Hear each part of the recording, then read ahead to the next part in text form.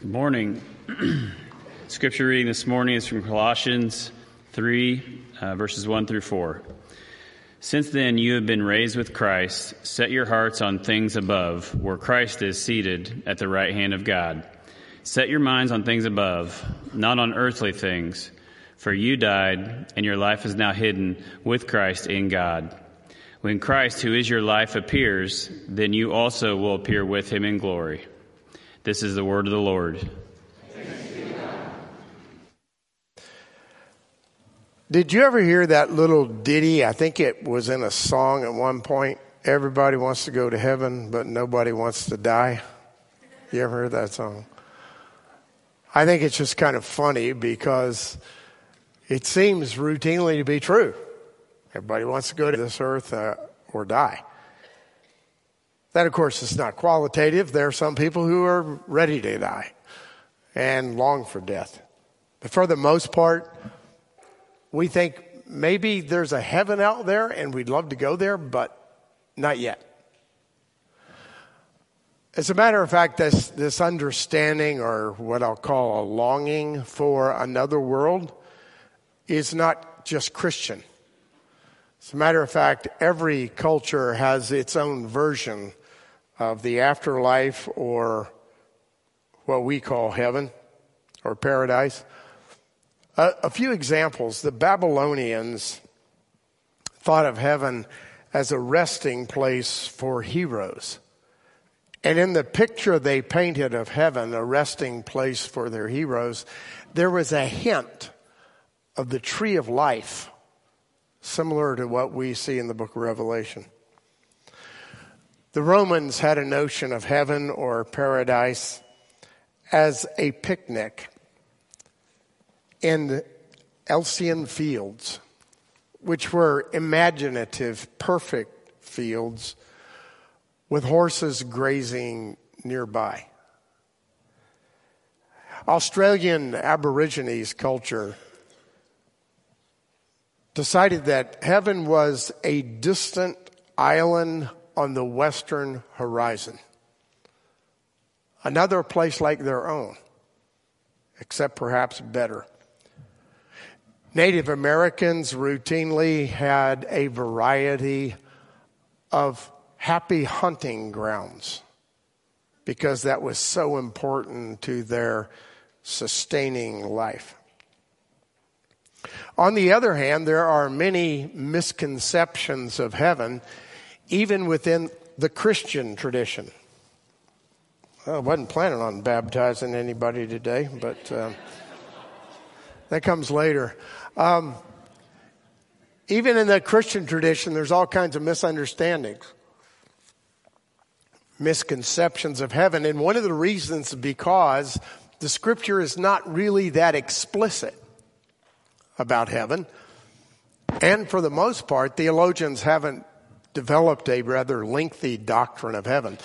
Any of you who went to seminary or studied systematic theology, what you would find in this huge tome of systematic theology, let's say 1,200 pages, not uncommon, at the very end of it, in the section on eschatology or last things, there'll be a few pages about the possibility of heaven and what it looks like.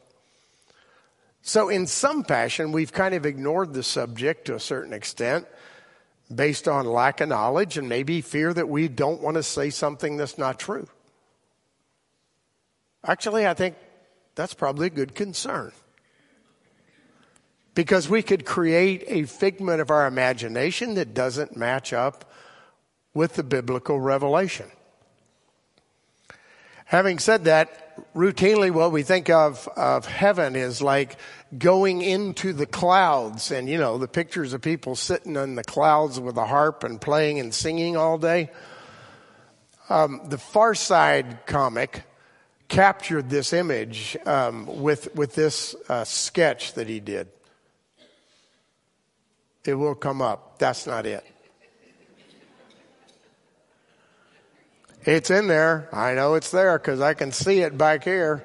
There it is. Guy with a halo and wings. He's obviously made it to heaven. And he said, I wish I'd brought a magazine. In other words, I'm bored out of my life, right? I used to read, I used to do things, and now I'm floating on a cloud. Sometimes we think of heaven in some other form of silly imagery. That probably is not connected with reality, at least biblical reality. So in order to think about this topic of heaven, the already not yet nature of paradise, let's begin by noting a few references. The first reference is sort of a large reference concerning what Scripture refers to as heaven. And it's not just one thing. You could break down references to Scripture into perhaps three categories. One category related to heaven would be what you might call cosmology, right? The cosmic. It is referred to as the heavens or the universe, things that are out there. Another usage for the word heaven in the Bible is that heaven is essentially synonymous with God or God's kingdom. A third, and we could name others, but let's just stick with these three, is a particular place. Heaven is a particular place, namely the abode of God. All three of those descriptions, as inexact as they may be, are used in Scripture when it comes to the word heaven. But more in particular, when we think of Scripture passages that refer to heaven, I want to go through a list very quickly of 9. And you know I just scratched the surface with telling you about 9 references. You'll be familiar with all of them if you know the Bible. A voice from heaven at Jesus' baptism says, "This is my Son in whom I'm well pleased. Listen to him." Heaven in the book of Hebrews, you might say, is called a final resting place in Hebrews chapter 4. Hebrews chapter 4 talks about a Sabbath rest for the people of God.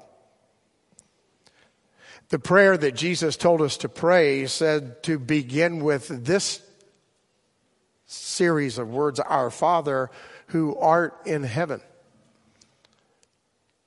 Apparently somewhere else. He also said, "Thy kingdom come and thy will be done on earth just like it is in heaven." Jesus refers to his Father very specifically as being in heaven. In Matthew 5. At Christ's birth, angels come from heaven and depart to heaven. And routinely throughout the Scriptures, we hear angels associated with this place called heaven. In Matthew 6, you remember these words. Jesus says, "Don't store up for yourself treasures on earth where moth and rust corrupt and where thieves break through and steal. But instead, store up for yourself treasures in heaven where neither moth nor rust corrupts and where thieves do not break through and steal. For where your treasure is, there will your heart be also." Make sure you store the treasures of your heart in heaven. It is, according to the New Testament, from heaven that Christ will be revealed. He will come again in glory. There's also a brief introduction to heaven in the book of Revelation. Brief, I say, compared to all the other things that are in the book of Revelation, in which the New Jerusalem comes down out of heaven. It's a city, and it's inhabited by the people of the earth who call God their God. There's many more descriptions or references to heaven, and we can't explore them all. So the first thing I gave you, for those of you who are outline people, that was references, okay? The second thing is location. I'll just jump out ahead if some people really like to outline things. The third main point is going to be description. And the final point is going to be imagination. Okay? So here we are now, location. I had a pastor in New Haven, Connecticut at an evangelical free church where my wife and I and children went in our early days there. He was an interesting fellow. He was just kind of a old, just easy talking, not complicated. But he actually was quite bright. His son was a PhD scholar in Old Testament studies.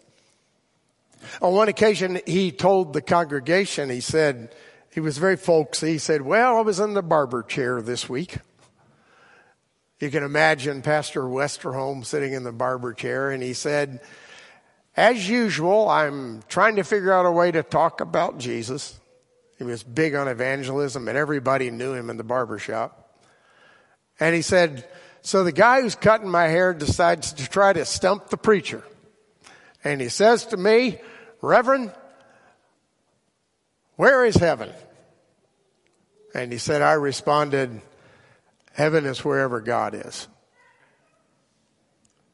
If you want a concise definition, you can't do much better. Heaven is wherever God is.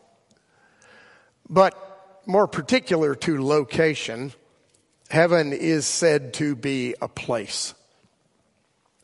Jesus said he was returning to heaven. He was going to be in heaven with the Father. So he told his disciples before his departure. It is said in Scripture to be an abode for those who have inherited eternal life, a place. The saints are described as being in heaven, wherever that location is. But apparently these saints are not disembodied souls. They apparently have spiritual bodies and experience a life somewhat similar to the earthly one. Remember the phrase that Jesus used on the cross? When the penitent thief said, remember me when you come into your kingdom. Jesus' response was very simple and straight to the point. Today you will be with me in paradise. Not sure where paradise is, but it's where God is. And for those who long to be with God, they eventually will be in paradise. So first, heaven does have a location associated with it. But part of that location that is sometimes overlooked is the material nature of the location. Or let me put it another way. It's right here.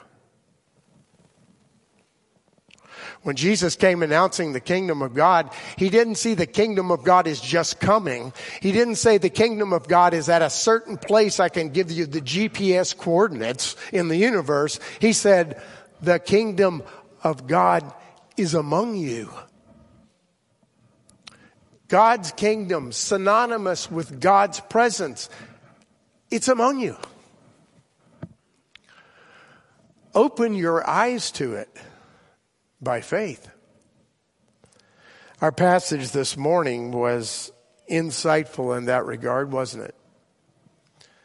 I want to read it to you in a different version, which I actually prefer because it uses the word heaven. Colossians chapter 3, verses 1 through 2.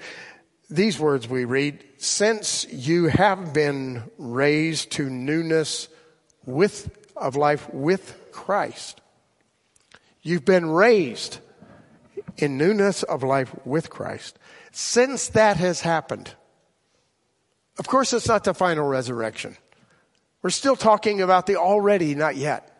Since you've been raised in newness of life with Christ, set your sights, your eyes, fix them on the realities of heaven, where Christ sits in a place of honor at God's right hand. Think about things of heaven, not things of earth. Now, as I read that, you may say to yourself, isn't that a bit of a contradiction to what you just said, that heaven is among us? No, not at all. Because Paul is not saying in Colossians 3, 1 through 2, place your mind on heaven. He's not giving a description of a place where you're thinking of that makes you heavenly minded and basically no earthly good. He's not talking about a form of Gnosticism that takes you above the material reality. We know Paul was against that. Paul didn't say it, but Martin Luther said it. God likes matter. After all, he created it. So Paul wasn't saying, don't think about the material world. Don't look at the beauty of the material world. Don't consume the material world. Don't be delighted by the material world. But set your eyes, your sight on things that are above it. How do you set your sight on things that are above it? You may say, well, you stop looking at it. No, that still doesn't get at it. What Paul is saying is, look at him. Look at her. Look at that and see the very kingdom of God. See the very image of God, which is the definition of incarnation. Right here, right now, just as Jesus was with us, God is with us. Look and find the kingdom of heaven and remind yourself that these things are only road markers to something that is even more real. Does that mean I throw these things in the garbage? Of course not. It means I understand them in light of eternity. It suggests that the material order that we know of is beautiful and lovely and incomplete. And someday that whole beautiful reality will be restored.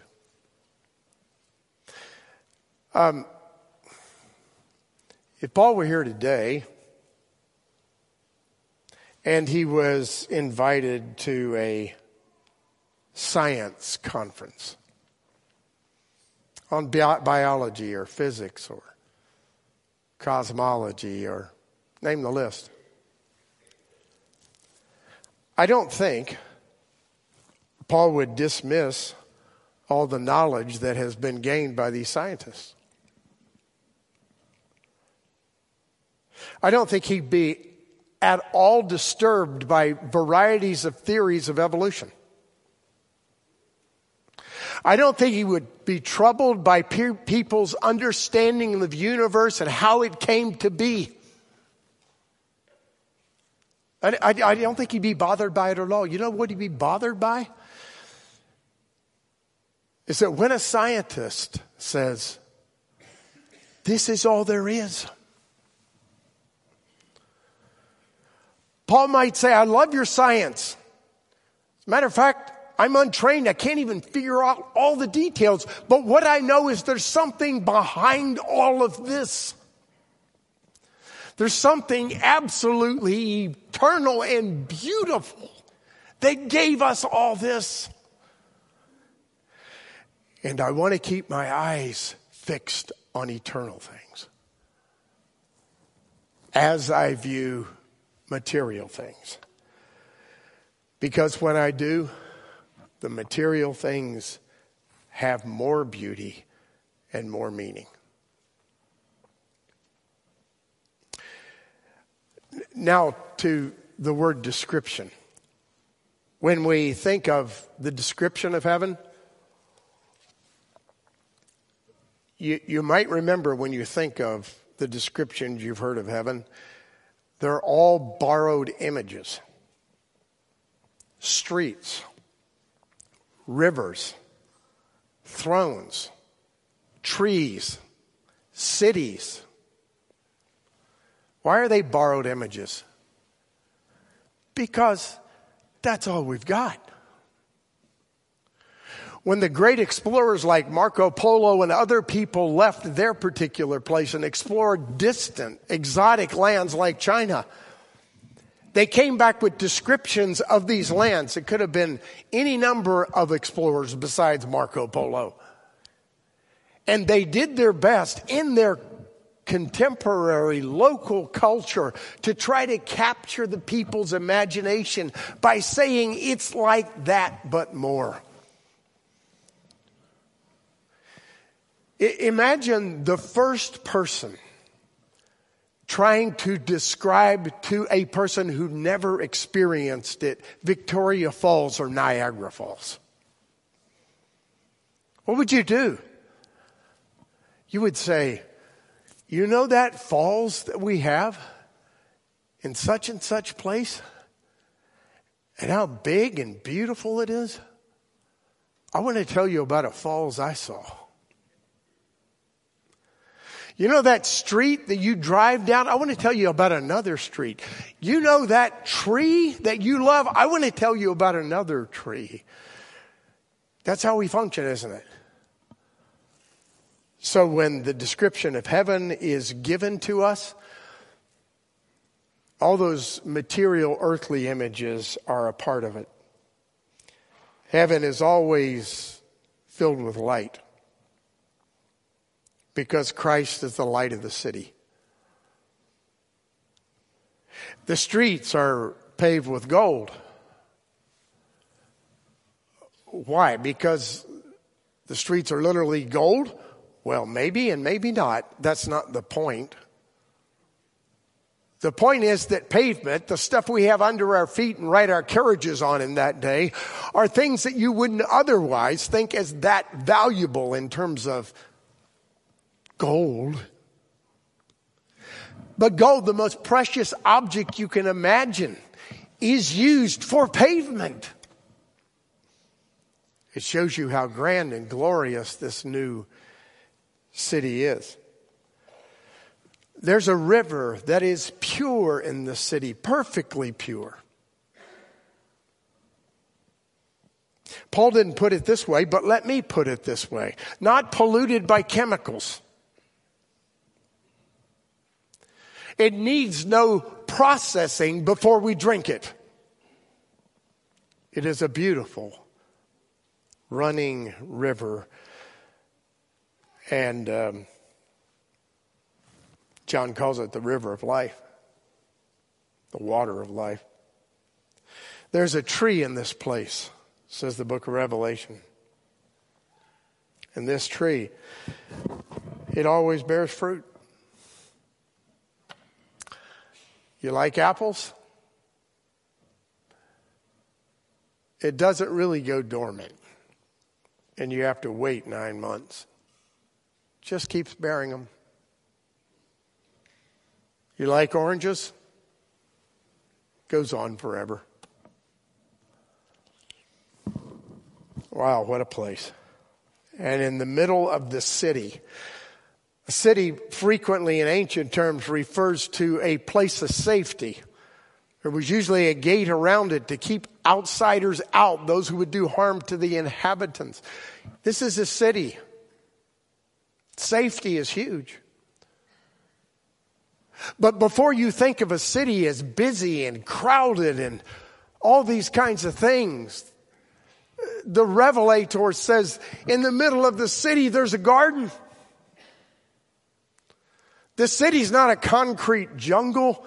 This city is beautiful. And in this city, there is no sickness or death, which is humanity's greatest enemy. In this city, there's no evil. There's no sin.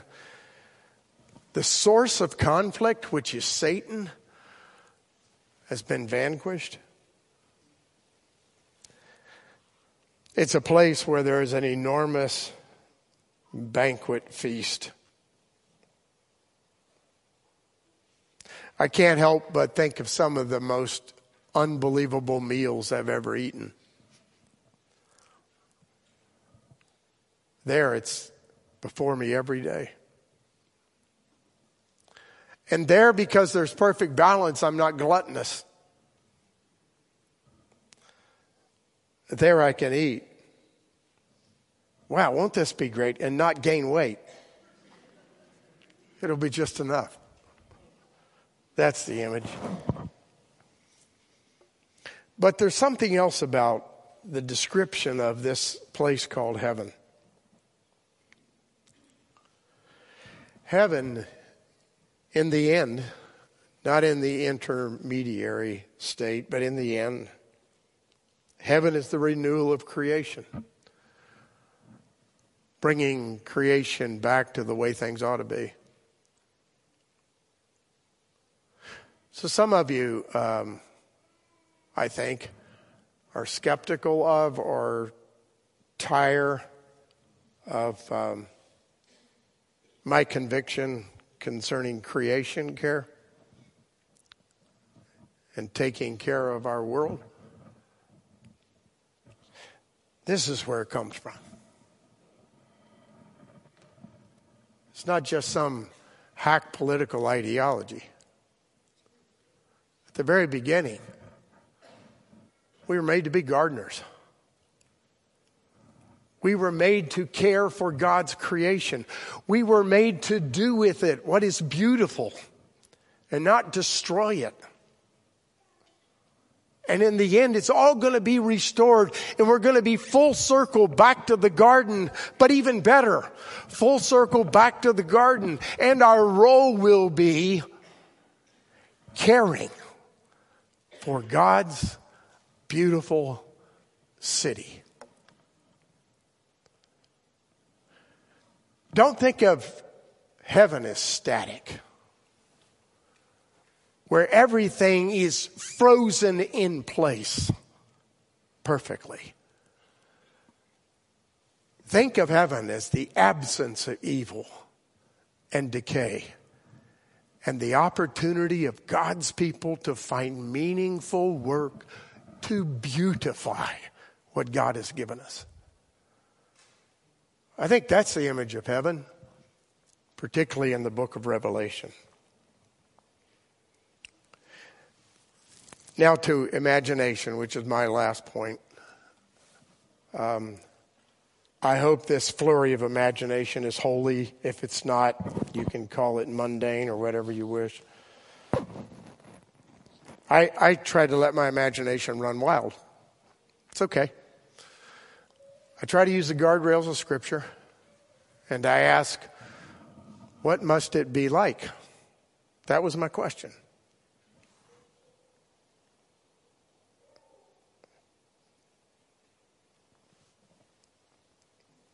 Here's some of the things. A place where I can rejoice in everyone. There are no enemies. There is no sin.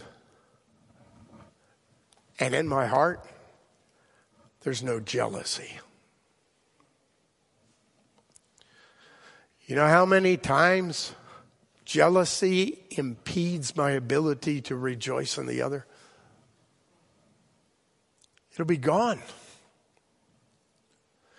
I only know one illustration of the way in which I'm able to rejoice in another without jealousy.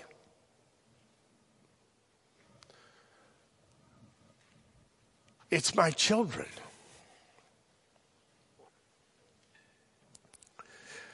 When they succeed and they do things better than I ever could have imagined for them, but I would like to have done them, I don't have a shred of jealousy.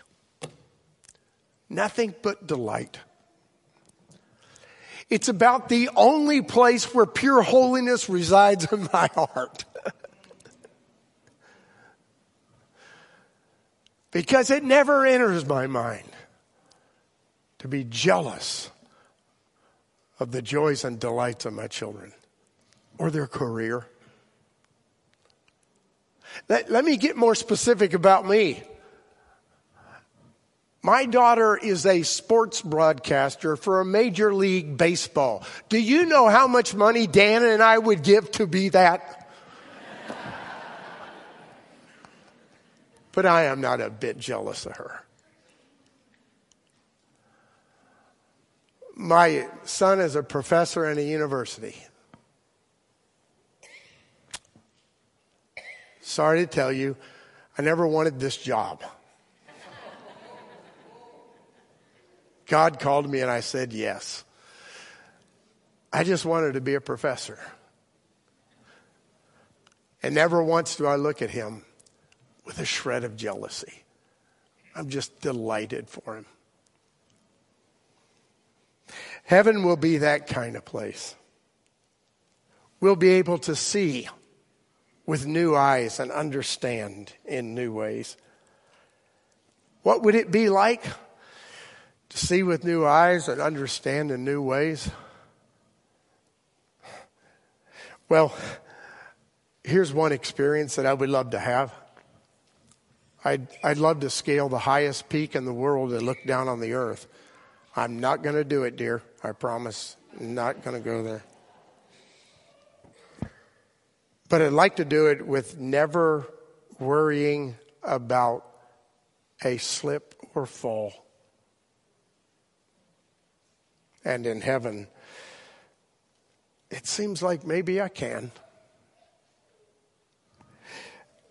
I'd like to fly over the Swiss Alps and swoop down between high mountain ridges. Never worry about crashing. That would be cool. Maybe I can. I'd love to be able to sail all the oceans in this world without ever having to worry about a hurricane and without even a hint of seasickness.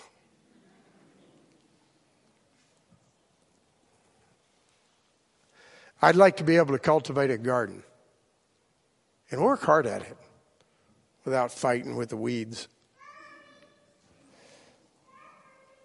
I'd like to be able to eat food that's perfectly prepared and never gain weight. And I have a fascination that'll never happen for me. Until then, perhaps. I'd like to really see and really understand the universe. How about this picture from the Webb telescope? Is that beautiful or what? What is it? You know what scientists call it? Pillars of creation. Isn't that interesting? It seems like, maybe unintended, somehow God just kind of crept into the picture. That's not all there is. It can't be completely explained. And its explanation on this side without faith in God would be empty. It'd be like a formula. But what the scripture tells us is that all that beauty is the handiwork of God. What the scripture tells us is that God prepared it in advance and created this whole universe.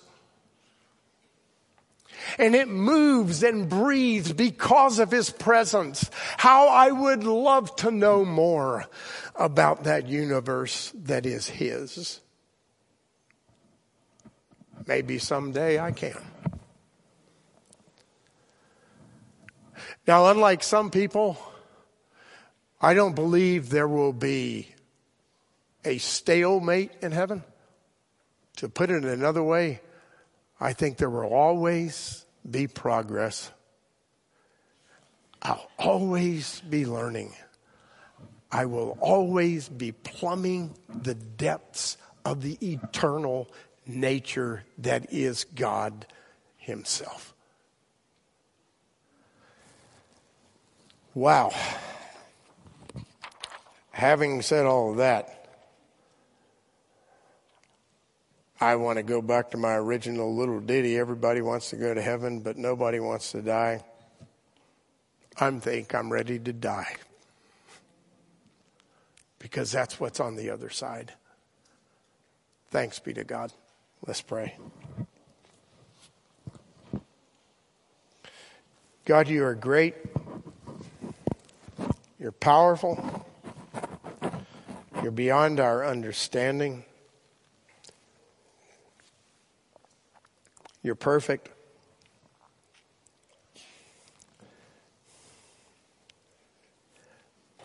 And you're forgiving. And because of that forgiveness, you've given us hope. We couldn't get there. We couldn't understand it. We couldn't even function in your new creation if it weren't for your grace. So thank you, Lord, for your grace. Thank you for the hope of eternal life. We wait for it, anticipating the day we will be with you. In your name we pray. Amen.